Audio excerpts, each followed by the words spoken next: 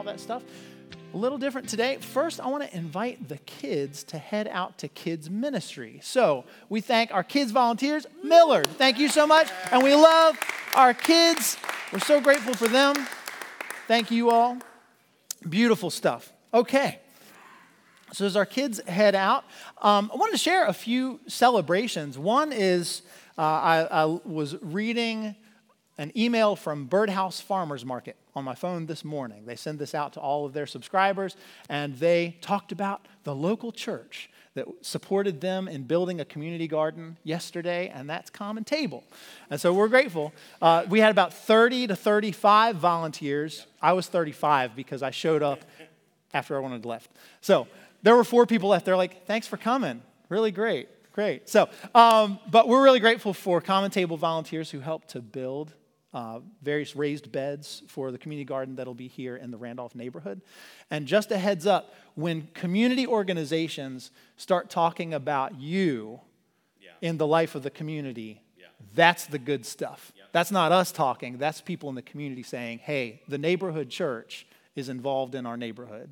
That's good stuff. So thank you all for that, okay? Thank you for that. From next door to neighbor. Thank you, sir. That's right. Okay. In other good news, let's see. Yesterday, I was late for that because I and a bunch of other folks in this room were at the installation service for the new bishop of the Virginia Annual Conference, Bishop Sue Haupert Johnson. She's a very forward-thinking person. And this is a real gift to Virginia, and it's a real gift, especially to a church like Common Table that is now, by the way, and this is the third thing I wanted to announce, we are officially a reconciling community, which means that, there you go, okay. I was going to explain what that meant, but thank you, yes. What that means is we are a part of the Reconciling Ministries Network, which is a network of congregations across the country that are officially LGBTQ affirming, inviting, all-inclusive, and we strive for that life together. And so we are connected with that network because of some really wonderful work that folks in our community did last fall. So there you go. All right. Okay. Well, good morning. My name is Drew Wilson. I'm one of the co-pastors here with Stephen Poore at Common Table. And just a heads up, here at Common Table, we strive to be a courageous community of faith, which means that we don't avoid tough topics, but we address them with great care, with sensitivity and with compassion for each other. So whenever we talk about my bald spot, or whenever we talk about Stephen's sweater collection, we do this with great care, right? And the same goes for when we read together tough texts from the Bible. Okay? Now, this season of Epiphany, we've been going through the Sermon on the Mount in the Gospel of Matthew. And today, in the text we're going to read, Jesus addresses 4 tough topics. Now, before I even tell you what they are, I invite you to make 4 fingers with a hand. Okay? Can you just do that? Make 4 fingers with a hand. And this can help you follow along with the 4 tough topics. Okay? And if you've got a spare hand, I invite you to gently hold those 4 fingers because we are going to be gentle with ourselves and we're going to be gentle with each other, okay? Jesus, however, may come across sounding tough on these 4 topics, and they are, ready? Murder, adultery, divorce, and swearing oaths. Gentle, okay? I got this Sunday to preach. Yeah. You can laugh at me if you want, all right? Now, before we read it, I want to offer some preparation. To start, I believe that there is good news in this text. I wouldn't be preaching it if I didn't, all right? I believe there's good news. You may come to the Bible or to Jesus or to church with skepticism, with doubt, with hurt, and if so, you are in good company here. And we are good company who seek good news nonetheless. We seek good news nonetheless. Your wariness is welcome here. And I say this knowing that your wariness is listening. I'm talking to your wariness right now. I'm speaking to it. I'm inviting that part of you to be welcome and to make room for that part of you that came today for a word of grace. Second, we are shaming no one today. Yeah. You are going to hear Jesus talk about some tough stuff, but you're going to hear him talk about it because it's so common and so true to being human. Anger, lust, broken relationship. Both sets of my parents' parents divorced before I was born. I grew up in a family culture where that was just part of the fabric. No shame. No shame. Sometimes divorce can make a way for loved ones to live more safely and more abundantly, and you will hear Jesus himself acknowledge at least one circumstance where divorce is permissible even in that time. So there is room, okay? I just want you to hear that. There is room for faithful and careful conversation. Yeah. Finally, before we read the text, you're like, come on, just bring it on already, right? Finally, just a couple clarifications. One is context. Jesus often speaks to a more diverse audience, but in this case, in Matthew chapter 5, it's just men, all right? So just a heads up. It's just men, his close disciples. Look at these dorks. All right. Don't you love that, like, people had to do that? Like, are you done with the picture yet? Please. Okay. And we know that at least one of the disciples was married. Jesus healed Peter's mother-in-law in Luke chapter 4. So we're going to hear Jesus speaking to men married to women in what is a patriarchal, heteronormative society of first century Palestine. Now, our audience here today is much more diverse. Yeah. Thank you, by the way. Thank you for being here, because that was boring. All right. So we are going to listen for good news without making that world normative for us. Wow. Yeah. Yeah. Good. Thanks. You all should have one of him wherever you go, okay? All right. All right. And you do. And you do. So last, you're going to hear Jesus use a word that is translated as the word hell. Now, we put all kinds of connotations with that word. Perhaps it brings to mind an underworld of permanent judgment and suffering, but that is not how they would have heard the word back then. We hear it on the other side of like John Milton, Paradise Lost, all that stuff. They didn't have that, okay? The Greek word is Gehenna, which means Valley of Hinnom. Hinnom was a valley. It was a real place. It was a valley south of Jerusalem where the city's trash was thrown and burned. And Gehenna was a symbol then for people. It was a symbol of ending up in a place of worthless garbage and meaningless death. It's better to seek ways that lead to life now than to be living in a way that just leads there. It was the King James Version that translated Gehenna to hell, which means a whole lot of unintended stuff. So thanks a lot, King James. Okay, now, who is ready to read? Gentle. Lauren, are we set? Thank you. Gentle. You're all like, let's just get this over with, right? You have heard that it was said to those who lived long ago, don't commit murder, and all who commit murder will be in danger of judgment.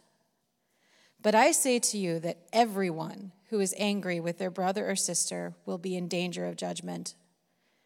If they say to their brother or sister, you idiot, they will be in danger of being condemned by the governing council. And if they say, you fool, they will be in danger of fiery hell. Therefore, if you bring your gift to the altar and there remember that your brother or sister has something against you, leave your gift at the altar and go. First, make things right with your brother or sister, and then come back and offer your gift. Be sure to make friends quickly with your opponents while you are with them on the way to court. Otherwise, they may haul you before the judge. The judge will turn you over to the officer of the court, and you will be thrown into prison. I say to you in all seriousness that you won't get out of there until you've paid the very last penny. You have heard that it was said, 'Don't commit adultery.' But I say to you that every man who looks at a woman lustfully has already committed adultery in his heart. And if your right eye causes you to fall into sin, tear it out and throw it away. It's better that you lose a part of your body than your whole body be thrown into hell. And if your right hand causes you to fall into sin, chop it off and throw it away. It's better that you lose a part of your body than that your whole body go into hell. It was said, whoever divorces his wife must give her a divorce certificate. But I say to you that whoever divorces his wife, except for sexual unfaithfulness, forces her to commit adultery. And whoever marries a divorced woman commits adultery. Again, you have heard that it was said to those who lived long ago, 'Don't make a false solemn pledge, but you should follow through on what you have pledged to the Lord.' But I say to you that you must not pledge at all. You must not pledge by heaven, because it's God's throne. You must not pledge by the earth, because it's God's footstool. You must not pledge by Jerusalem, because it's the city of the great King. And you must not pledge by your head, because you can't turn one hair white or black. Let your yes mean yes, your no mean no. Anything more than this comes from the evil one." Words of God for the people of God. Thanks be to God. Thank you, Lauren. Woo! All right, maybe I'll get to preach on something light next time, like Revelation. All right. Okay, friends, what can we draw from this? What's going on here? Okay, first, Jesus begins with this formula. You have heard it said, but I say to you. You have heard it said, but I say to you. And Jesus refers to ways that we have understood something in Hebrew law, and he's offering a contrast. Not a rejection of, but a contrast to how we've understood. A new interpretation. So for instance, you have heard it said, don't commit murder or you'll be in danger of judgment.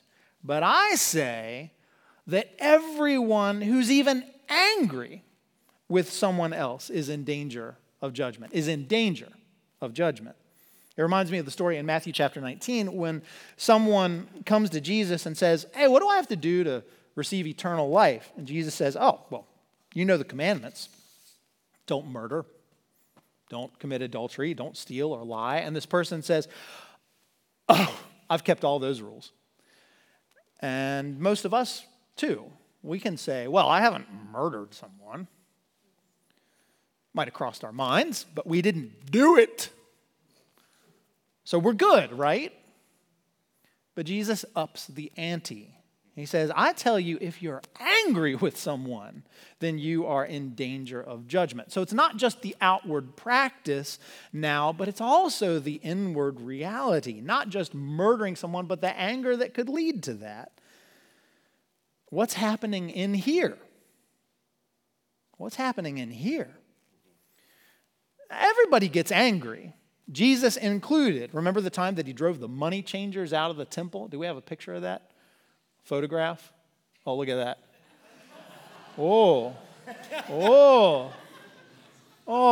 JP Morgan, Chase, Wells Fargo. Oh my goodness. Okay. But if anger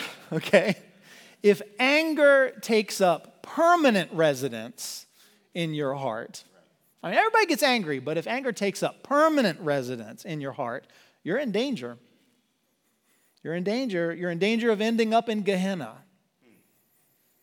a place of isolation and waste.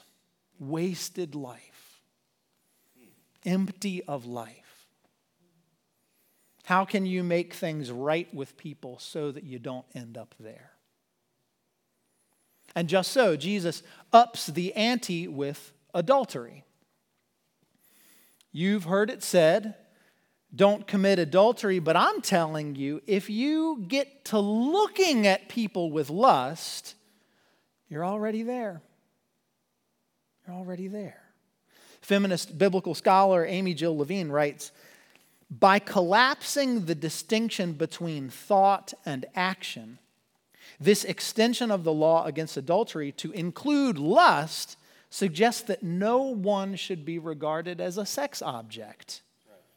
The burden, in Jesus' example, is placed on the man. Women are not seen as responsible for enticing men into sexual misadventures. Thus, the references to tearing out an eye and cutting off a hand are hyperbole used by Jesus to emphasize the need for an integrity of the self in terms of the relationship between intent and action, between attitude and practice. An integrity of the self. I think this is really the heart of the text.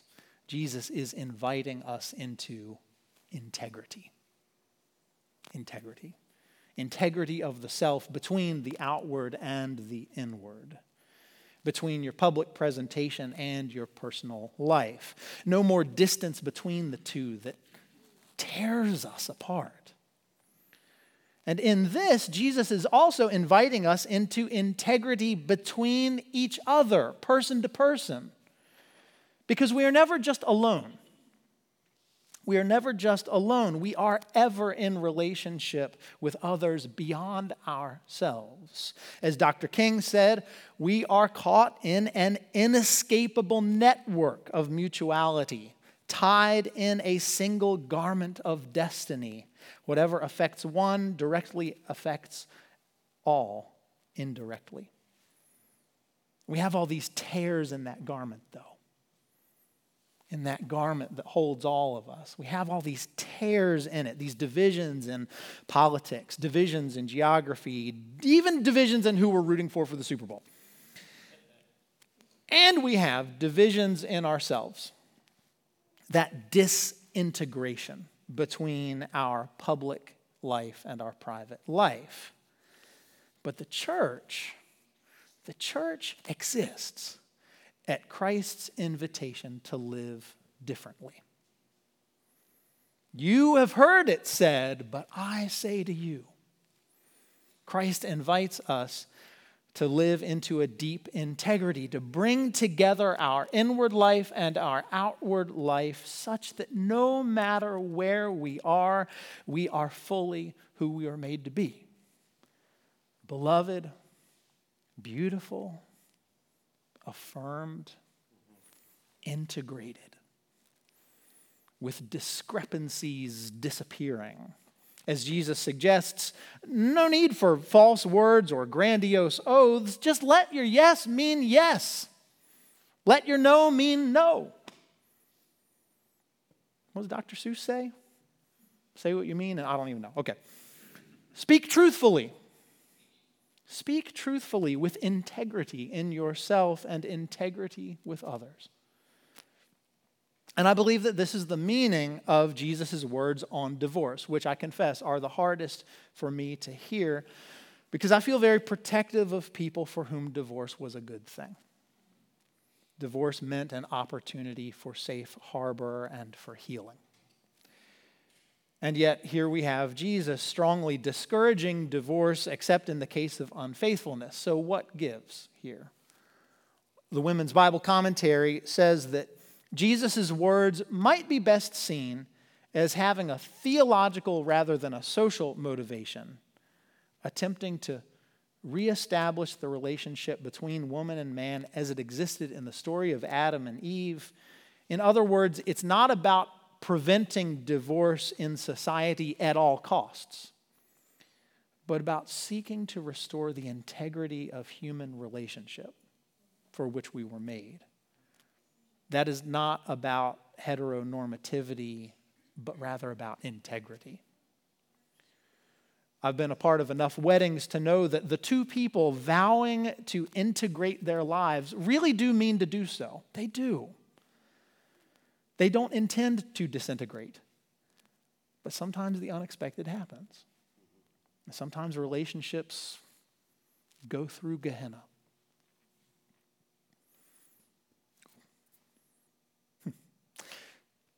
Sometimes, despite and even through so much patience and counseling, we learn that the best hope for restoration means going our separate ways, doing our best to bless each other as we part. And that's when we have to remember that Jesus is not inviting us to observe indiscriminate rules. In our private and public lives and in our relationships, Jesus is inviting us into integrity. And that is a tough task with tough talk for tough people. So where does this leave us? At the very least, let it be a warning to me to watch what is coming up in worship and what I get to preach on. But let it also be an invitation, right? Let it also be an invitation.